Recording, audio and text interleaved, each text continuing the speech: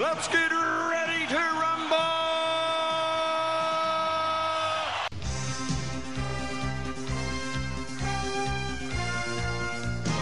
Hello and welcome to Netflix vs. Cinema, the podcast that has it all going on today. We had somebody rushing back from Plymouth to catch a ferry so they could be on the podcast. We had somebody going for a walk and just about getting in. We had somebody whose afternoon totally got turned upside down because of childcare issues, and therefore we have an extra host on the podcast tonight. My name is Tosin. I am the host, and I will be taking you through the next hour when we go through things that we have seen at the cinema recently, weigh them up through things that we have seen at home recently, weigh them all out of 5, and see where our money has been better spent this week. Joining me on the Isle of Wight, as always, is Sharon Bollen. Hello. The woman who will not see anything animated no matter how much you pay her, beg her, or drag her. And Sean Harris. Sean Harris. And I'm actually in Bournemouth today. Okay, sure. The man who did not have to catch a ferry because he went back to Bournemouth today is in Bournemouth, and this is the man who will see everything. You don't have to pay him because we definitely don't. We definitely don't. So we don't have to pay him. So this week in the cinemas, what have we seen? Sharon? I've only seen one. I was planning to see Firestarter, but because the weather was so nice, we decided to go for a walk instead. So I have seen Father Stew. Father Stew. I looked at Father Stew, and I'm not sure it's going to be my type of thing, but I probably will end up seeing it. I shall rely on your review, Sharon. Yeah, see, another thing. I saw Father Stew on my I saw that it was released. I wasn't actually sure whether it was in cinemas or whether it was just on TV. And I looked at it and I kind of went, I feel like I know the whole story anyway, just from the trailer. I didn't see the trailer. Yeah, and so okay. So what have we seen at home? Okay, well, I've seen Without Remorse, an Amazon original, Tom Clancy adaptation. Yep. Yeah. And I've seen at the cinema. I have seen Firestarter. Okay. And Everything Everywhere as well. But then I think we've all seen that now, haven't we? I don't think you've seen Everything Everywhere. Okay. Yeah, but I have seen to give it its full title, Everything Everywhere All at Once. So, all right, and let's see. So you saw Without Remorse at home. Sharon, what did you see at home? At home, I've seen two things. On Amazon Prime, I saw the series The Outer Range. Oh, yeah. Ooh. Josh Brolin and a Western with what looks like alien-y things. Yeah, and a big hole in the prairie. And Yep. I've seen on Sky a film I missed at the cinema called Last Letter from Your Lover. Oh, That's Letter from Your Lover. All right, if I may, I'm going to use my editorial powers and say, can we have something on? Can we have Outer Range, please? Yeah. We bring Outer Range up, and we can have a little bit of a thing, a 1 minute thing about Last Letter to Your Lover. And I saw a film that I've been trying to talk about for weeks, but keep getting sidetracked. It's Freaks on Netflix. A film called Freaks on Netflix. Right, cool. So let us kick off. First and foremost with, I think, because of the big film that was around last week, which was Doctor Strange in the Multiverse of Madness, and we mentioned that we think, well, I thought anyway, that it was absolutely genius programming to release this film in this country the week after Doctor Strange, because this has been out in America since last year, but we're only just getting it now. And I think the people who released it, I have a suspicion that they heard some preview stuff about Doctor Strange and they went, yeah, this is going to be a good This is the time. This is the time to do it. This is the time to do it. And so the week after we have one big massive multiversal movie, we have another big massive multiversal movie. This stars Michelle Yeoh, and you meet Michelle Yeoh, and she's a lady called Evelyn. She is she's an immigrant into the United States. They never say where, but she does speak Chinese. They don't say where she comes from, but she does speak Chinese. Her and her husband Waymond, who is played by Ke Huy Quan, who you might remember from Indiana Jones and the Temple of Doom and The Goonies. Wow. Yeah, it was so cool. It was quite an affecting interview I heard with him that he did with Empire Magazine for their podcast, and where he was talking about the fact that people are like, where have you been for 38 years? And he was like, well, after The Goonies and Indiana Jones, he had no roles. There were no roles for an Asian actor. There was nothing that he could find. So he quit acting because he just couldn't find anything and he couldn't get any roles. And it's like, and now at the age of 50, he's kind of finally admitted to himself that he really does love acting, and he's come back in, and this is the first thing he's in. And for him, he thought it was like an absolute good. But anyway, that is like an emotional reason. Okay, fine, we'll get you some more food. That is an emotional reason to like this film, even to like this film already. That the fact that it brings us back Data and Short Round, like to who. I don't know about you, Sean, but I feel like he hasn't changed that much. I guess so. Yeah, he hasn't really. It's quite amusing actually. But, he hasn't changed that because you look at him and you can still see Data in Short Round in him, even though the man's 50. So they own a laundromat somewhere in the States. And the film kicks off with this sequence where she's doing her taxes. Her father has flown over from. I don't think they ever mention it, but it's kind of intimated that it's China. Her father's flown over from China. It's going to be Chinese New Year. She's trying to organize a Chinese New Year party in the laundromat. She has customers who are yelling and screaming and saying, "Where are my clothes?" And all these things. And it has this I think the first 10 minutes or so, just sort of ratchet up the tension. There's an audit that's coming up, and they think that the person who's going to audit the laundromat and audit the business doesn't really like Chinese people, so they're not entirely sure. And it just comes up as this sort of like tension builder. The first 10 minutes of it are extremely tension-filled. Then, when they are going to the audit office, you're also introduced to her daughter. Her daughter is in a same-sex relationship, and the daughter wants to tell the grandfather, and she's like, no, you can't tell so she has all these things on her plate. She has everything on her plate, and this is really well communicated that her life is stressful. And it just keeps going and going.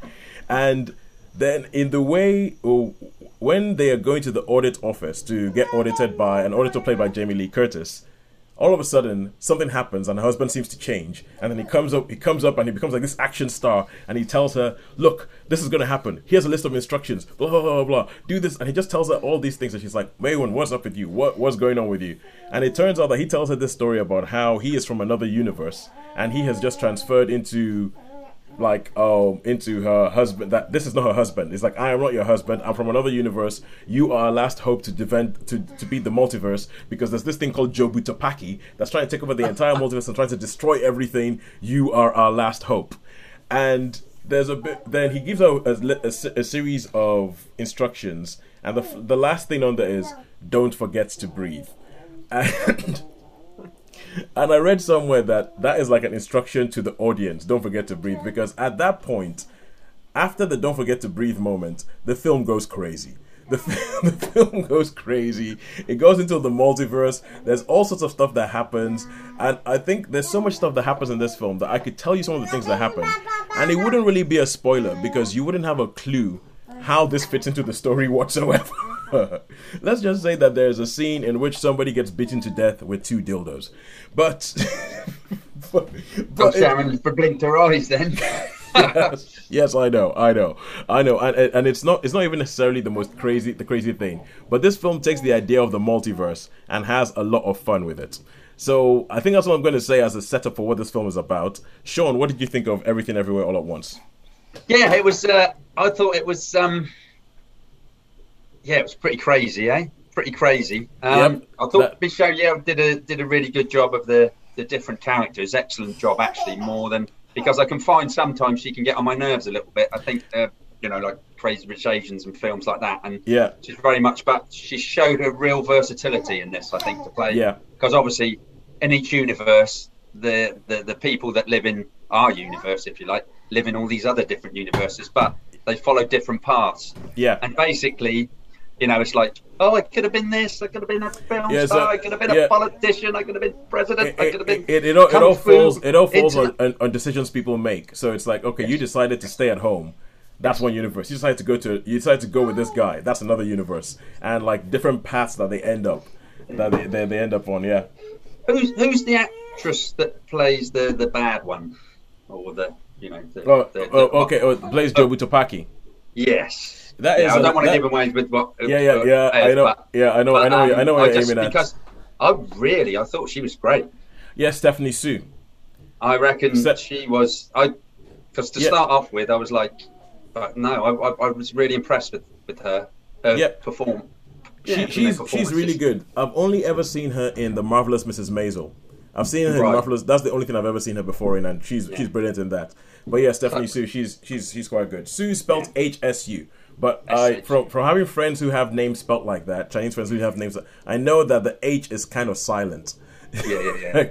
Like I remember having a friend called Si Xing, and I spent ages trying to pronounce it. I'm going, and they're like, no, you sound weird. It's C. So, but my feelings on the film, I won't talk too much because you're talking about it, but yeah, I mean, it was pretty much all over the place. But I think it sort of worked. I sort of enjoyed it. You know, it was like I wasn't sure I was going to, and Jamie Lee Curtis as well. What a scream! What a scream! Yeah, brilliant. Fair play to her. You know, hot dogs and everything. You know. Oh, good lord! The hot dog, hot dog fingers. That bit I found a bit, I don't know, weird, talk about taste or whatever. But I think I found that bit weird, but it's supposed to be weird. So the idea is that the more Evelyn experiences the multiverse, the more she realizes that if there is a concept that she can think of, there's a universe in which it exists. And one of the universes that she thinks of is one where people have hot dogs for fingers. So yeah, it won't make sense. It won't make sense until you see the film, and even then, it might not make sense. So even after you see the film, it might not make sense. But so with that, I think obviously there is the elephant in the room, which is we've already had one multiverse movie. Everybody's going to be comparing that multiverse movie to this one, saying which one is better. First of all, I would say that I was shocked at how many concepts of the multiverse carried over between the two films. Like there's something that's a key concept in the Doctor Strange film that ends up being a key concept in this film, without which this film doesn't really work. And I was kind of like, it made me go, hang on, is this like a common thing in multiverse lore or multiverse fiction that I have just missed? Because I didn't know this was a thing. I didn't know this is, but it's in both. I was kind of like, this is really, it's kind of as if they might have read that script and they have gone, all right, cool.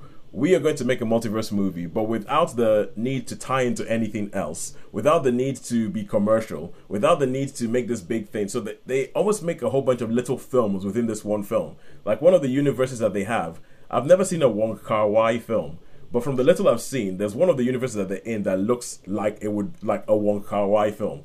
The document, I mean not the documentary, the dialogue, everything like that. It's like I could show you a scene from that section of the film, show you scenes from the other sections of the film, and it's like you would think there were two different films. They have the same actors in them. Apart from that, you think there were two different films. And I think it does a whole bunch of philosophical things as to saying if let's say so if you made a choice and one choice ended up in one universe and another choice ended up in another universe, does anything you do matter then?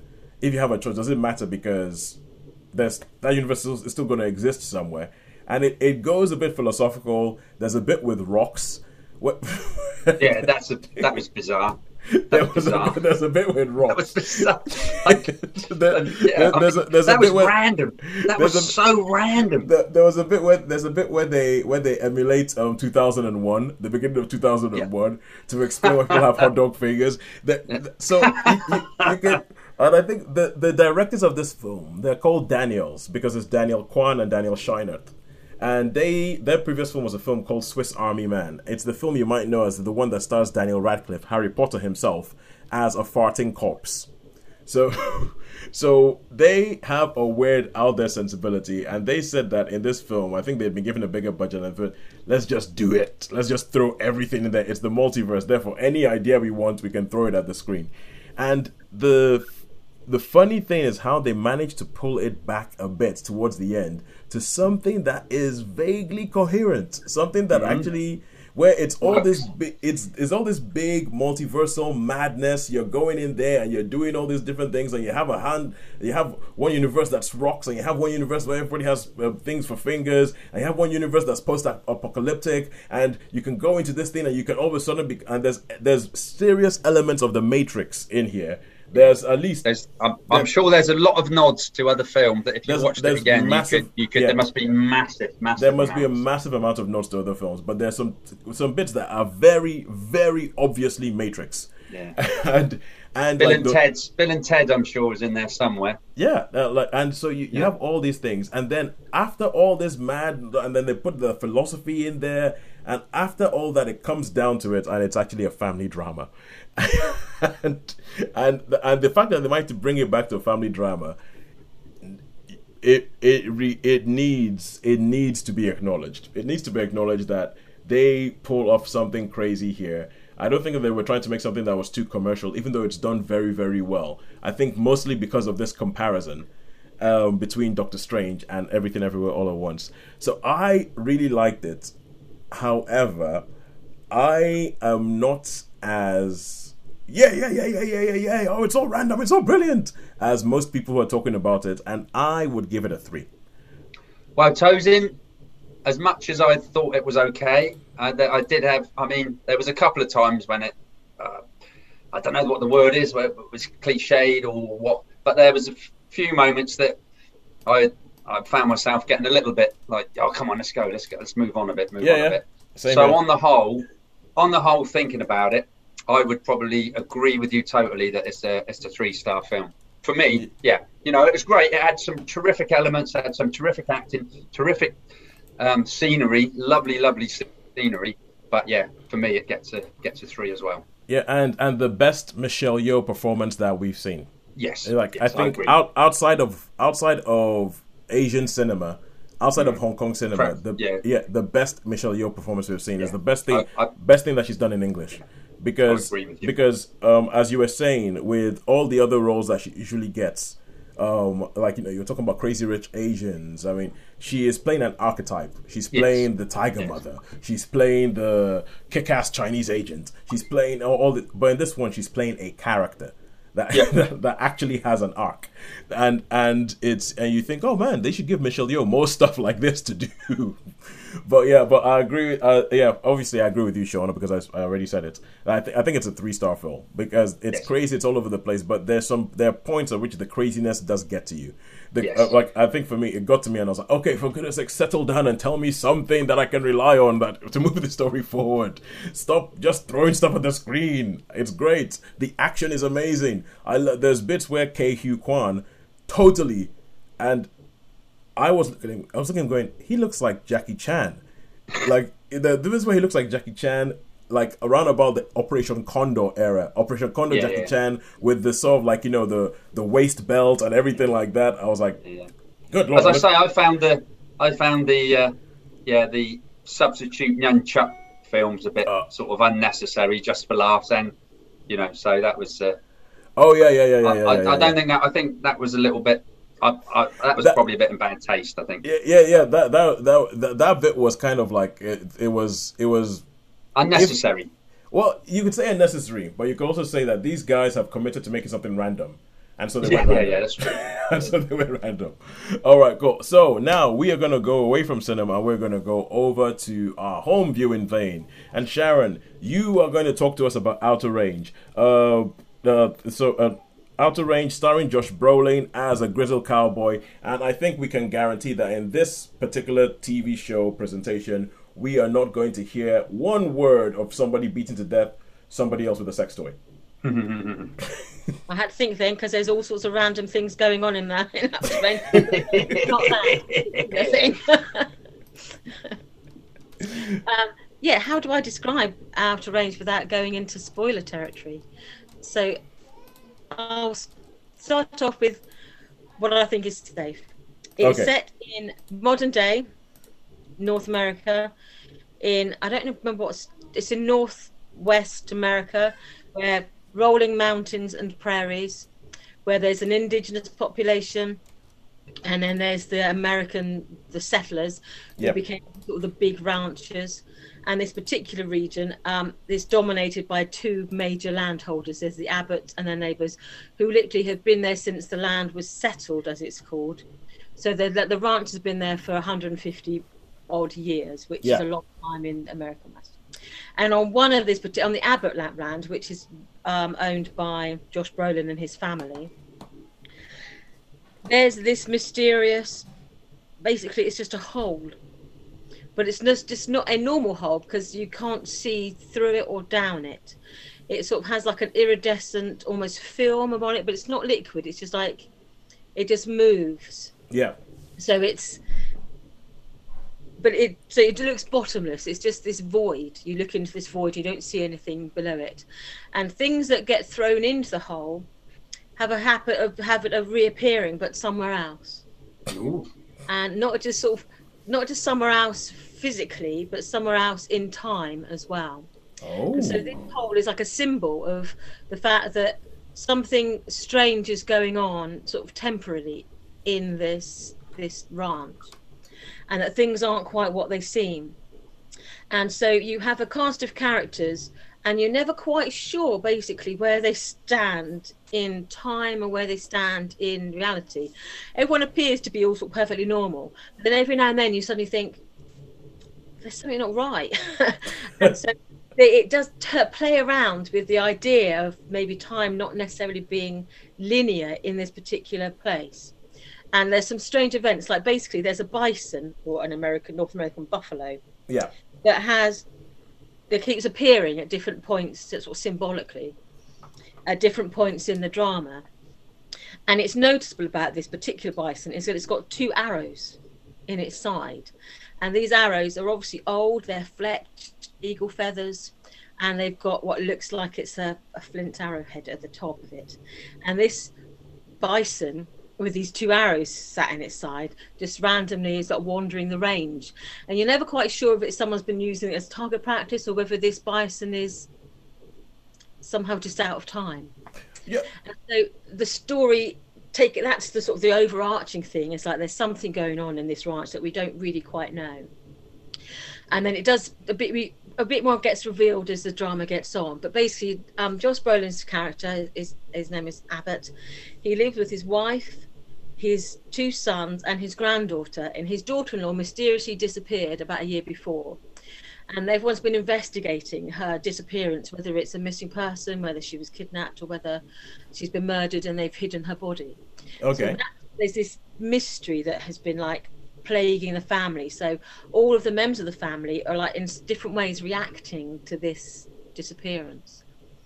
And they have a rivalry with the next door neighbour, who's Will Patton is like the patriarch of that family, and he's got like three really sort of weird sons. And without giving too many spoilers, during the first episode, one of those sons gets killed in a fight. Oh. And this one event sends ripples through the rest of the series, as in either, because of the nature of the fight, they conceal it, and then things become revealed that maybe should have kept secret. Okay, I've cracked it, Sharon. The son who gets killed is the bison. Bison. Yeah. Yeah.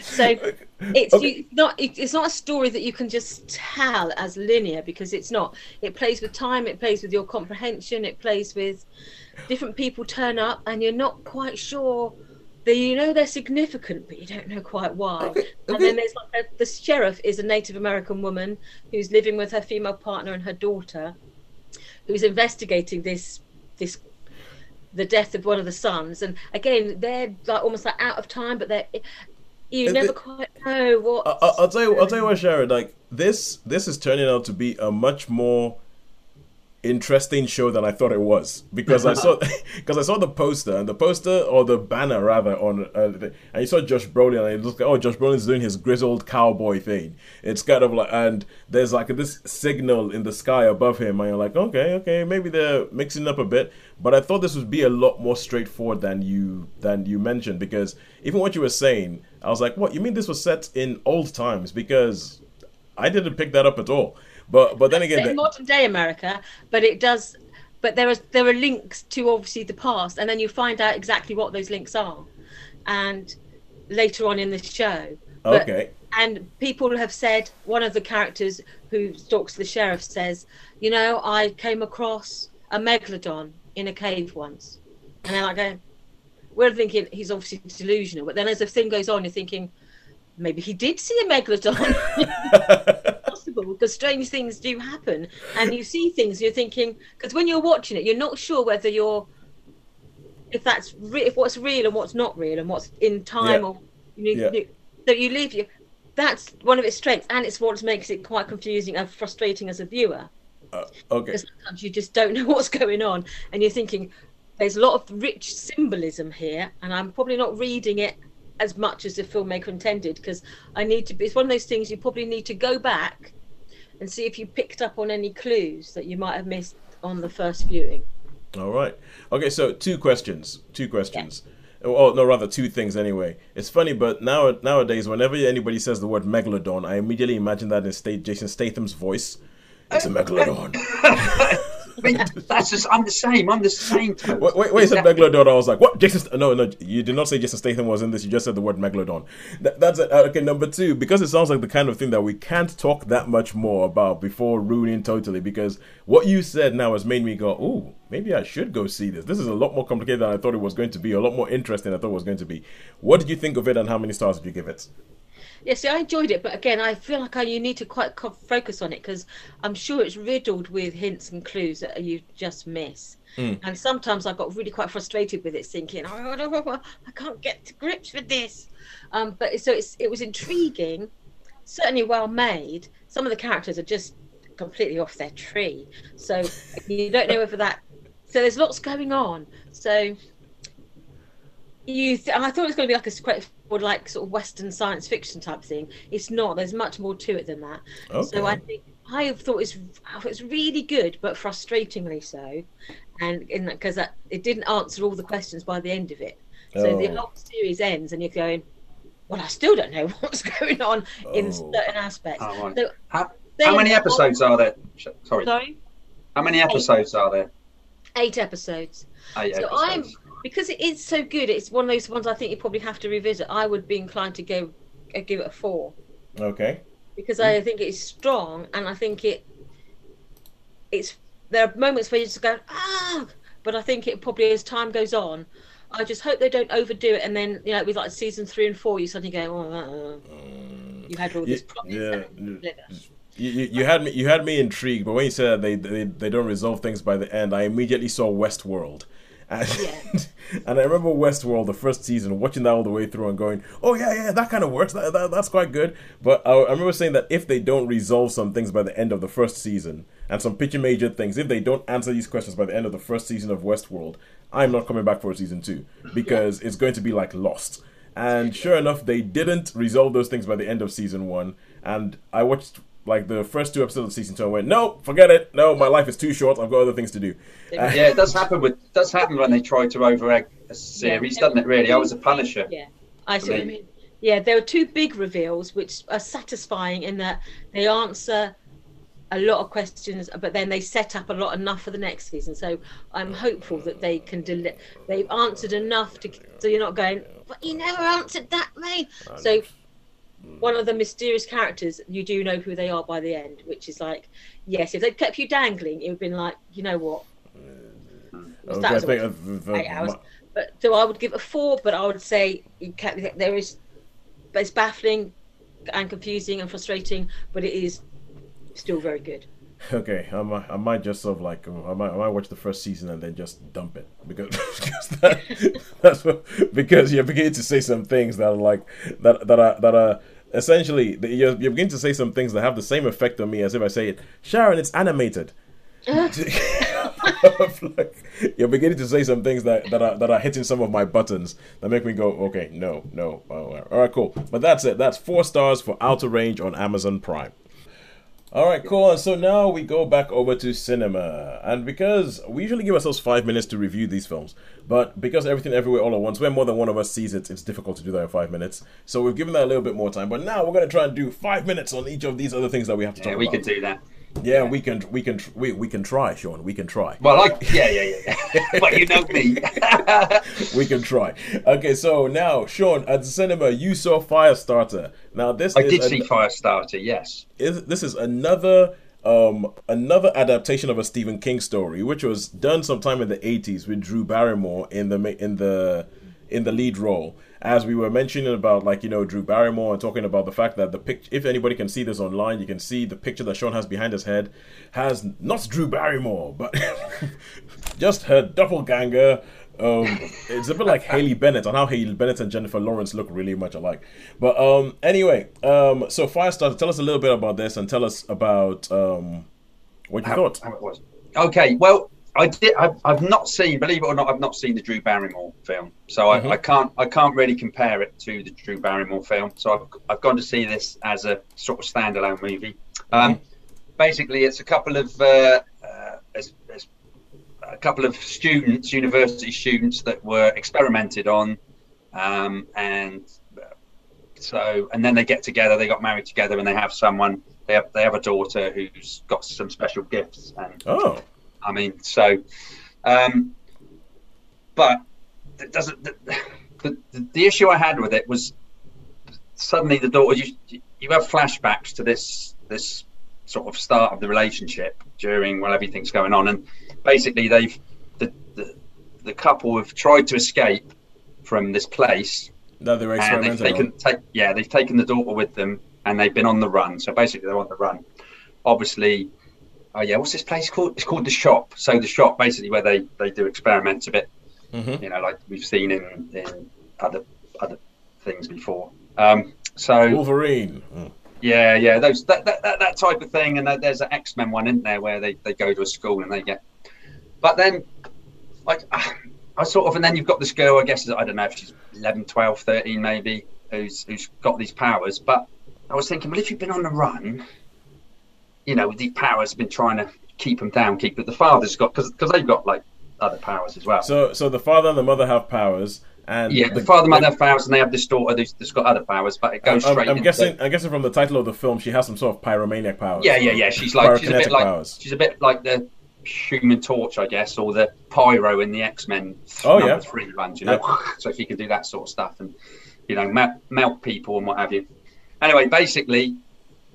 They find out something happens, and they find out, and the mum and dad get captured, and the girl runs off through psychic phenomenon and other stuff. She manages to find out, and then there's this other character in it who can sort of is a bit telekinetic, says, "Oh, she's coming." Yeah. And it goes into pretty standard fare, shall I say? But I have to say. I didn't mind it. In fact, the main issue was what happened to the period between when she was a baby. There is a little bit with the baby that you see, but that's it. It's the baby, and then it's the adolescent, you know, the teenager thing. So all that time. You're saying that there's stuff you would have figured out in that time. Yeah. That it doesn't make sense that you've got to this stage and you still don't know. That's it. And anyway, so as it goes and it sort of ends, the ending let me down a little bit because, again, we talk about these consistency things, don't we? Where I say, like, everything all through them, everything goes starts off this. You say, oh, yeah, okay. And then it's like, that's not consistent with what would happen. That's not what would happen. There's no way that would possibly happen. Why would all the way through this movie, you've got this thing, this conflict, and it's like, what? So anyway, yeah. But I have to say, back to it, I know we're short on 5 minutes. I have to say, I did quite enjoy it. I quite enjoyed the action thing. I mean, and what was really interesting was the theme music. It was like, and it was, I thought, God, who's that? I recognise that. And it was John Carpenter. Yeah. So I saw John Carpenter did, so that sort of cheered me up a little bit because I'm a big John Carpenter fan. So, and he did a Stephen King adaptation, didn't he? Christine, which gets panned as one of his Christine about the car, the 1958 Plymouth Fury. Yeah. And I really enjoyed that, but a lot of people didn't like that. And I got a feeling this is going to be the same thing. People may not like this, but I didn't mind it. I quite enjoyed it. And Okay. So other people don't matter, Sean. We don't care about them. We care about you. That's it. And we care about you, and we care about what you thought. So yeah. So what did you think? What did you? Well, think? I had enough in it to enjoy it. I mean, maybe my expectations were very low when I went to see it, but on the whole, I really enjoyed it. So it gets a solid 3 for me. I'll give this one a 3. Oh, yeah, this one a 3. And it was because of the start and the end. I had those issues again with the consistency in movies. Well, the truth is, I wasn't expecting anything more than that from this. I wasn't expecting anything more than that, and I'm kind of surprised that they've made this film. Yeah. I'm like, why this film? Why of all the Stephen King stories, of all the ones that have been made before? How did you land on this? How did you land on this and say, okay, we're going to do this one again? But they did it with Pet Sematary, didn't they? They did it with Pet Sematary. And Well, no, it makes sense because there's people who are still having nightmares about that stuff. So I could understand why they did that. But Firestarter, they've remade it but they've given it a big kind of like, we're back in cinemas. Come watch this thing. And it's not like let's say like a Stephen King adaptation like Gerald's Game, which they made but was on Netflix, which is a very good film. But anyway, I've been told off. We know I have been told off on YouTube for reviewing other films in the review of another film. So this is about Firestarter. That's what we're talking about. So 3 stars for Firestarter. Yes. And now we go over back to Netflix for a film that sounds in concept very similar to what you just spoke about. So this is a film called Freaks. And a couple of weeks ago, I reviewed a film called Oxygen. And that was because I've seen a What Culture list on 10 awesome sci-fi movies that you've never watched. And Oxygen was on that, and I watched that. And Freaks was also on that, and I watched that, and I was like, okay, cool. Yeah, let's see if it keeps going. So this also has a young girl in it.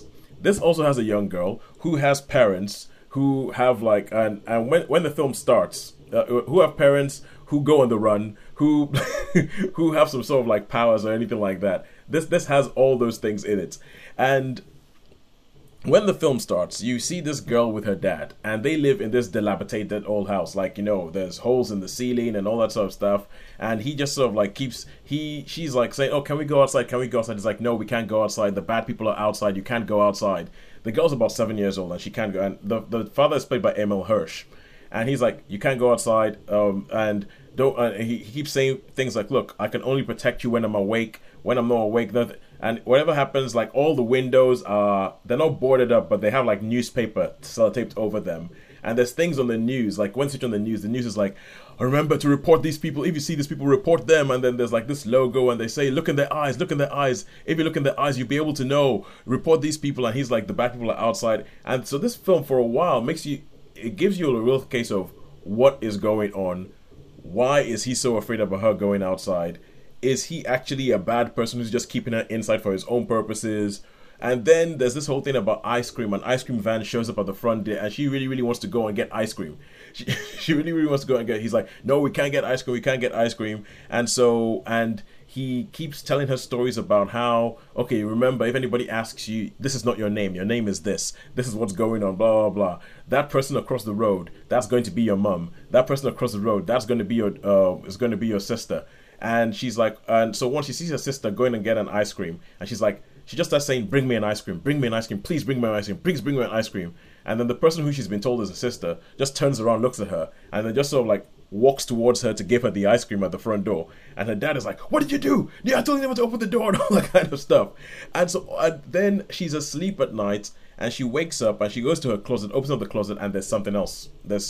Like, her closet changes. So there's a whole bunch of stuff going on, and I feel like if you watch the film does a very good job of giving this thing out to you, like what's going on. I think it's not a spoiler to say that there's people in this film with powers, but I feel like this film is, if you didn't have a whole bunch of money, if you didn't have a Marvel-sized budget to make a film about people with powers, this is a brilliant way to do it. It's kind of ground level. It talks about this one person thing and the one father and daughter and how they're trying to live in a world that doesn't particularly want them. I thought it was really, really, really well done. The only gripe I had with it, and it is a bit of a major gripe, is, have you seen The Incredibles? Yes. You know how in The Incredibles you have Jack, the kid, Jack. And you know how there's a whole joke about the fact that Jack's powers aren't really defined because they don't really know because he's like a kid and he has all. And in The Incredibles, they make a joke of it. But in this film, the special gift that this girl has that everybody is going for, it seems to keep changing. And it seems to be that, oh, we need this to happen in the story at this point in time. It would be really, really helpful to have this. Guess what? She has that power. Okay, now we need this. Guess what? She can do something with that as well. And I was just kind of like, and so I was watching it going, I'm really enjoying this, but what exactly is her power? What exactly can she do? Because it seems it's just anything that can sort out the problem you had in the script. So, but for a large time, it's really good. It has a good cast. But you can see that it's like an indie movie that just happened to get some. It has Bruce Dern. Bruce Dern shows up in it. He has Emma Hirsch, as I said before. Oh. There's an actress called Grace Park who shows up as well, who I think is really, really good. She was in Battlestar Galactica, but he also has a whole bunch of people that you've probably never heard of before. And it's the kind of film that if they told you it was filmed in Australia or in Canada or something, you'd be like, yeah, I totally see that, because I can see that they didn't have a budget, but the way in which they used the budget that they have, I thought was kind of was pretty genius, and I really, really liked it. So I would give it a 4. Even though I have a problem in that it just has this, when I remember when we saw the film with Will Smith where he was fighting himself, fighting his younger self. Gemini Man. That was it, the Gemini Man. I remember when we saw the Gemini Man, and we were talking about the fact that in the Gemini Man, anytime they had a problem, Benedict Wong would show up. We need to fly to Colombia. I have a plane. We need to go underwater. I have a submarine. We need to go to space. I've got a space shuttle. That kind of thing. And this film does have a little bit of that kind of thing where it just seems like things were changing just to sort out problems that were in the script. But I would give it a 4. I think I said, yeah, I'll give it a 4. Yeah, but it would probably be higher if it wasn't for that problem.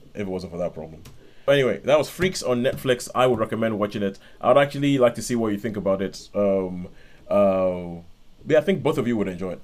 But now we go back to cinema and we see the film. We talk about the film that Sharon, you saw, and this was Father Stu. Yes. So tell us about Father Stu. Father Stu is a biopic based on a real gentleman. It's someone I'd never heard of before. His name is Stuart Long. And this is a gentleman I believe it's sort of like late 60s, early 70s it's set. He was an amateur boxer who then decided when his boxing career ended that he was going to move to California to become an actor. And he was working in a supermarket, and then he saw this beautiful young woman. And in pursuit of her, he found out that she was a member of the local Catholic church. And that in order to sort of ingratiate himself with this woman, he decided to start going to this church.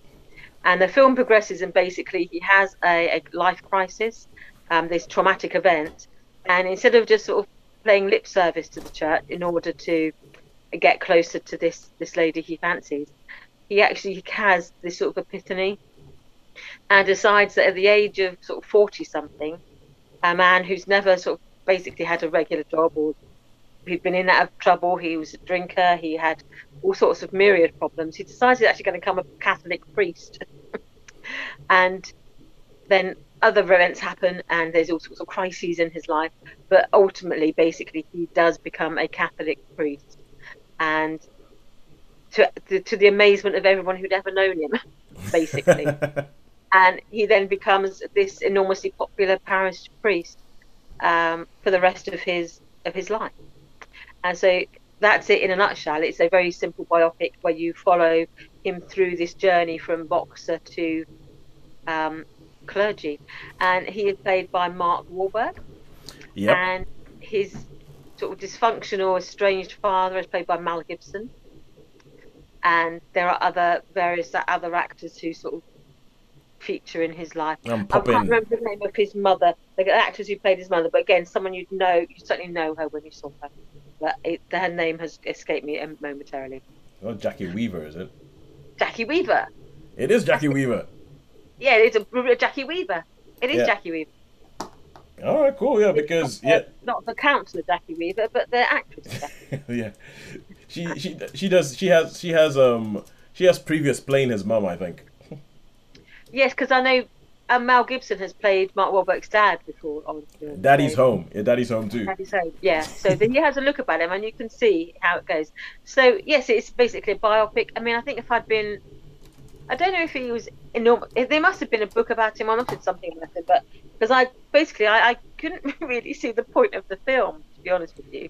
Yeah. Because I thought, in terms of like biopics go, it was all right, but I couldn't understand why it was at the cinema. You know how you're watching it thinking, yeah, it's like I was expecting something to be. I was expecting something more. I mean, it's like this. It was a. I mean, I've read Christian biographies like this, but I thought I've never expected to see them on film because I was watching it thinking, who exactly is this film for? Because it's a bit too sweary for, just sort of the Christian audience, and I thought it's very Catholic. So is it for Catholic people to watch? So I thought it was all right. But I was a little bit puzzled by it, really. I was just a little bit left. It was 2 hours long. It's far too long. I mean, it needs to be at least half an hour or 45 minutes shorter. And for me, I was going to say I couldn't see Mark Wahlberg in the role, and when I watched the trailer, it just didn't interest me. Part of me was find it because I hadn't seen the trailer. I just saw what was on, and there was two things I hadn't seen. I hadn't seen Firestarter, and I hadn't seen Father Stu. And I was gonna go see it with a friend, and she didn't want to see Father Stu. I said, "Well, I'll go see that, then we'll see Firestarter together." So I literally just watched it without having known anything about it. But yeah, it just left me really quite puzzled because I just thought, why is this at the cinema? Why is this not on the God channel with the swear word bleeped out? Because it left me a little bit cold, I have to say. Because I normally all like sort of films of like sort of Christian epiphanies and conversion stories. I'm like but I just struggled really to get it because I thought it is just a straightforward like biography of I wasn't very nice. I was a little bit bad boy. Now I'm a priest and I'm not that anymore. Ta-da! I'm now this great and everyone loves me. I thought, am I missing something? So I was a bit puzzled by it. I left me a little bit cold when I thought it probably wouldn't do. I didn't feel particularly moved by it. I have no desire really to find out more about him because it didn't even intrigue me enough to go, I'll find out who this man really was. Yeah. No. So I would basically give it a 2 and say, yeah, it was all right. But it left me a bit, it was like, it's okay, but nothing special. So that's a 2 for Father Stu. Okay. Ooh, look at that, a 2 for Father Stu. But there was a couple of things I just wanted to say. Oh, first of all, when you were talking about him and seeing this lady that I'm going to, I just thought the phrase "flirt to convert" came around my head, which in Christian circles was actually a thing. Flirts to convert. It was a thing. Yeah. It was a thing. It was a thing, and I'll leave you to fill in the gaps to figure out what that means. But essentially, as I said, I saw the trailer for this, and pretty much all this felt like, as you said, it felt like It felt like, as you said, a God Channel movie, because we've spoken every now and then. We do talk about Christian cinema and how there was this boom of making Christian cinema in America, but they usually don't have big name stars in them. Usually it stars that guy who was in Growing Pains, Cameron something Cameron. Yeah, can't remember his name, but it stars him, and it was this sort of like small niche. Or Kevin Sorbo shows up in one. I've actually, he shows up in God's Not Dead, and so this film, I was like, this is Mark Wahlberg. Mark Wahlberg is still a bona fide star, but it seems like this is one of those films that doesn't really have incidents, doesn't really have a story, and the trailer tells you everything. I was going to say, from the trailer, he looks absolutely uselessly awful. I mean, Mark Wahlberg, he's a bit hot and cold for me. He's been in some good stuff, he's been in some, but he looks absolutely pants in this. So I don't normally do that. I will go and see a lot of things, but from that trailer, I just thought, there's no way I'm watching this movie. Yeah, but I have to tell you though that we're going to talk about, we're going to have a little bit of a feedback on one of these other films, because recently I've been having my whole thing of saying, well, I don't have a similar Cineworld Unlimited card anymore, so I can't just sort of go to the cinema on a whim and go, okay, oh yeah, whatever. Yeah. It just took 2 hours of my life. I'm like, no, now 2 hours of my life means a lot. 2 hours of my life is worth a lot more than it was before the pandemic. And also it's going to take my money. So I can't really do that anymore. But I remember watching this and just sort of going, no, not seeing that. And your review has made me think. Essentially, the reviews we've had recently are not doing anything for my prejudices, because there's some films I've thought not going to watch it because it's going to be crap, and I like it when my prejudices get challenged and I turn out to be wrong, because then that means I can't just walk through life thinking of what's in my head. But what you said about Father Stu just now, it is reinforcing my prejudices. I think there was something that we spoke about last week that reinforced my prejudices as well. It was 2 weeks ago. It was Dumbledore, and Sean is going to give us a little bit of a feedback about Morbius, where I kind of don't care whether you're enforcing my prejudices or not. I'm pretty sure I'm right. But before we do that, before you give us a little bit of feedback on Morbius, we're going to get to Without Remorse. Sean, this is Without Remorse on Amazon Prime, starring Michael B. Jordan. Tell us a little bit about this. This is a Tom Clancy adaptation. That much I know. That it's set in the sort of Jack Ryan universe, but this is another character who's usually. Jack Ryan does all the thinking, this guy does all the shooting, pretty much. So tell us about this. Yeah, pretty much. Well, okay, this movie is pretty standard Cold Warfare. We don't want a war with the Russians, or we do want a war with the Russians. Oh, topical. Some people do, and some people don't, and it's all like, where does this go? So basically, the plot is, you got this Navy SEAL that was part of a group that starts off with and slowly the people that were in this group are getting killed off. And then you get some government CIA agents and what have you, and he's got a wife, Michael B. Jordan. He's got his wife, and some Russian agents come in, and they're the ones that are bumping off these Navy SEALs. And It just so happens that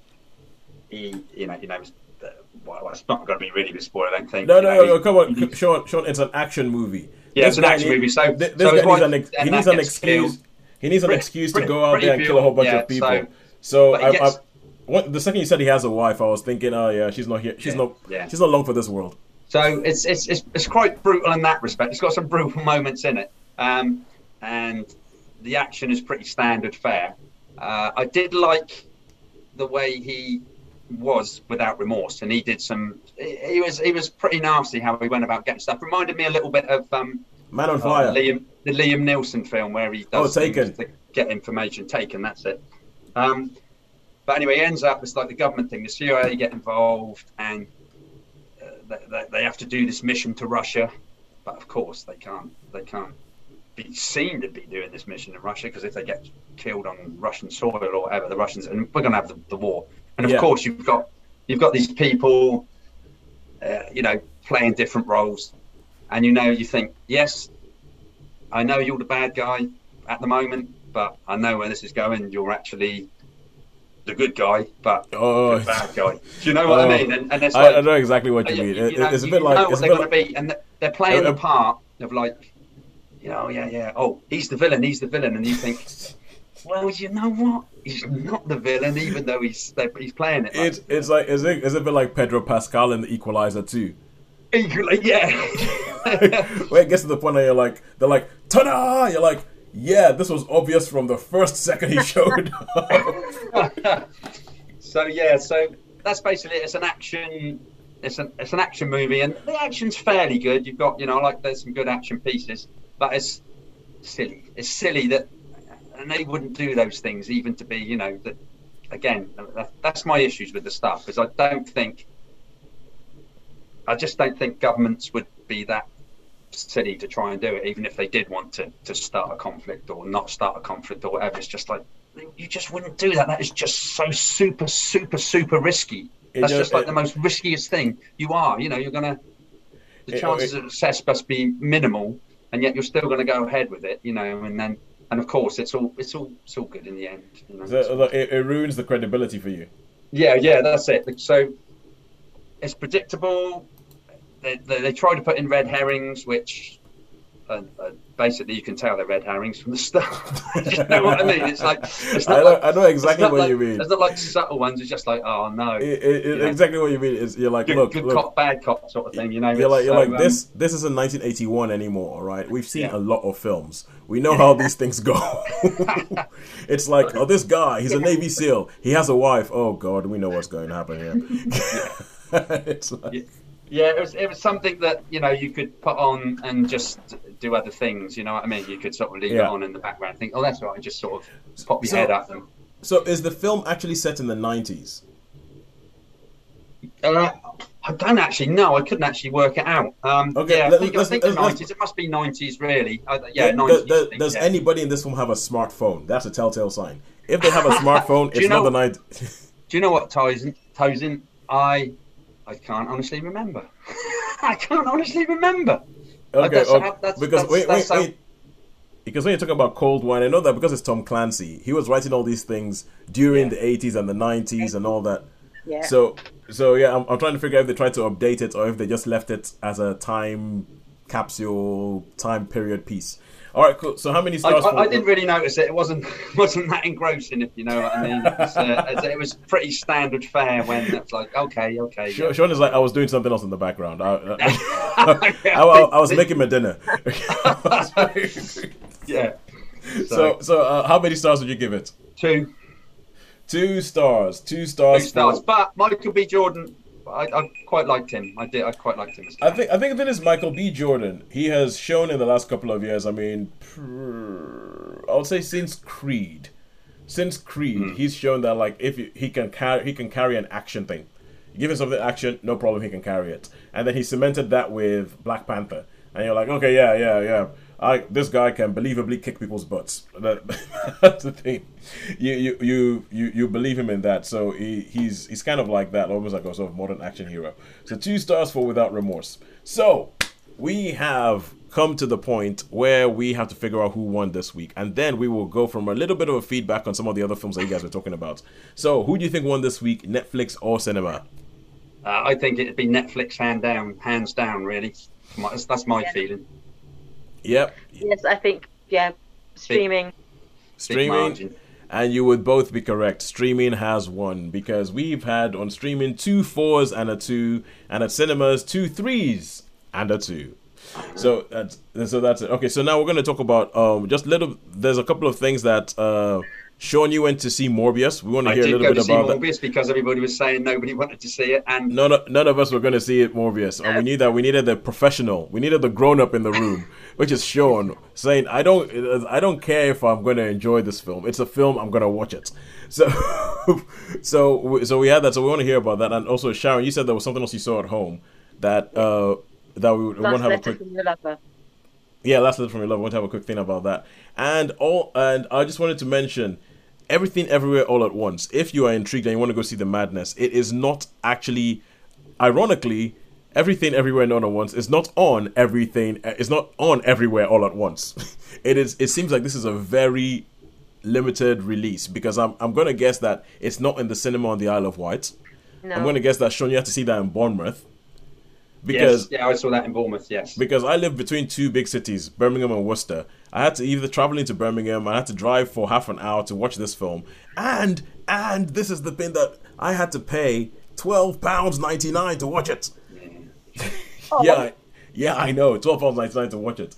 Because this film is not on everywhere. No. You might have to travel a while to actually see it. I'm thinking they might be trying to do like a small release and then a bigger release later. But anyway, enough of that. And let's go. Let's go with Last Letter from Your Lover. A minute on Last Letter from Your Lover, Sharon. Tell us a little bit about that. Yeah, based on a book by Jojo Moyes. It's a journalist, modern day, Felicity Jones. Comes across when she's doing an investigative piece for her magazine that she writes for. Comes across a letter written in the 1960s.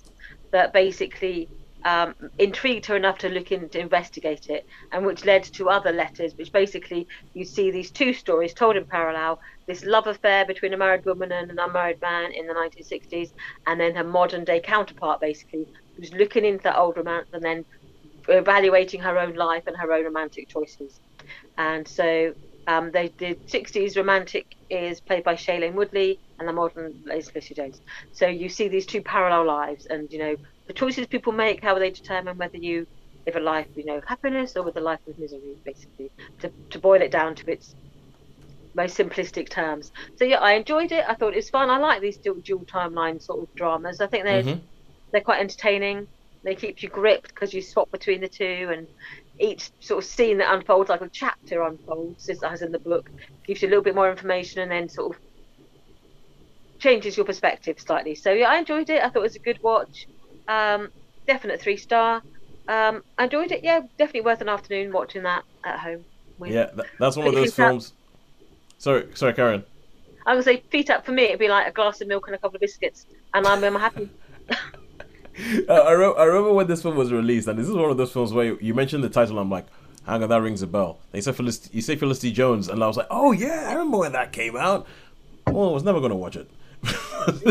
And there's like, I'll probably catch it with, like, essentially, as you said, feet up kind of thing. All right, cool. So a good 3-star for that. And now next week, Holly is going to be back, and Holly is the one that has said that she wants to hear about Morbius. So Sean, give us a quick blast about Morbius, because I think we're going to talk about it more next week. Okay, the quick blast about Morbius. So everybody, all I want to know is that I was right in not seeing this film. Okay, well, everybody slated this film. They hammered this film. It was really, really bad. I thought, well, normally when people do that, I don't mind it too much. It was like The Phantom Menace. I didn't mind that too much. I thought, oh, okay, so I reckon this is going to be all right.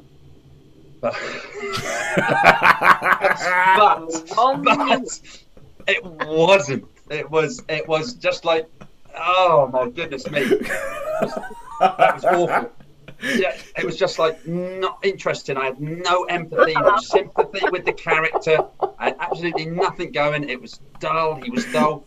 You had, I suppose, a saving grace was you had Matt Smith. Thank you, Sean, for taking one for the team. Yeah, that's it. You are the grown-up. You are the grown-up around here. I must say that the character that Matt Smith played was much, much more interesting. All right, he was totally hamming it up. Really over the top. But I don't think he was taking it seriously.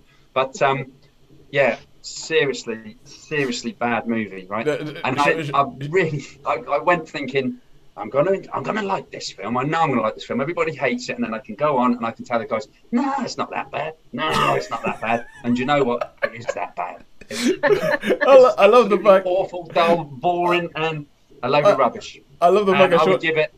Oh, I'm lucky. I suppose Matt Smith's saving grace, it'd be 2 stars. But, I love the fact Sean essentially just said, I went in there with my expectations on the floor, and this film limboed under them. It limboed right.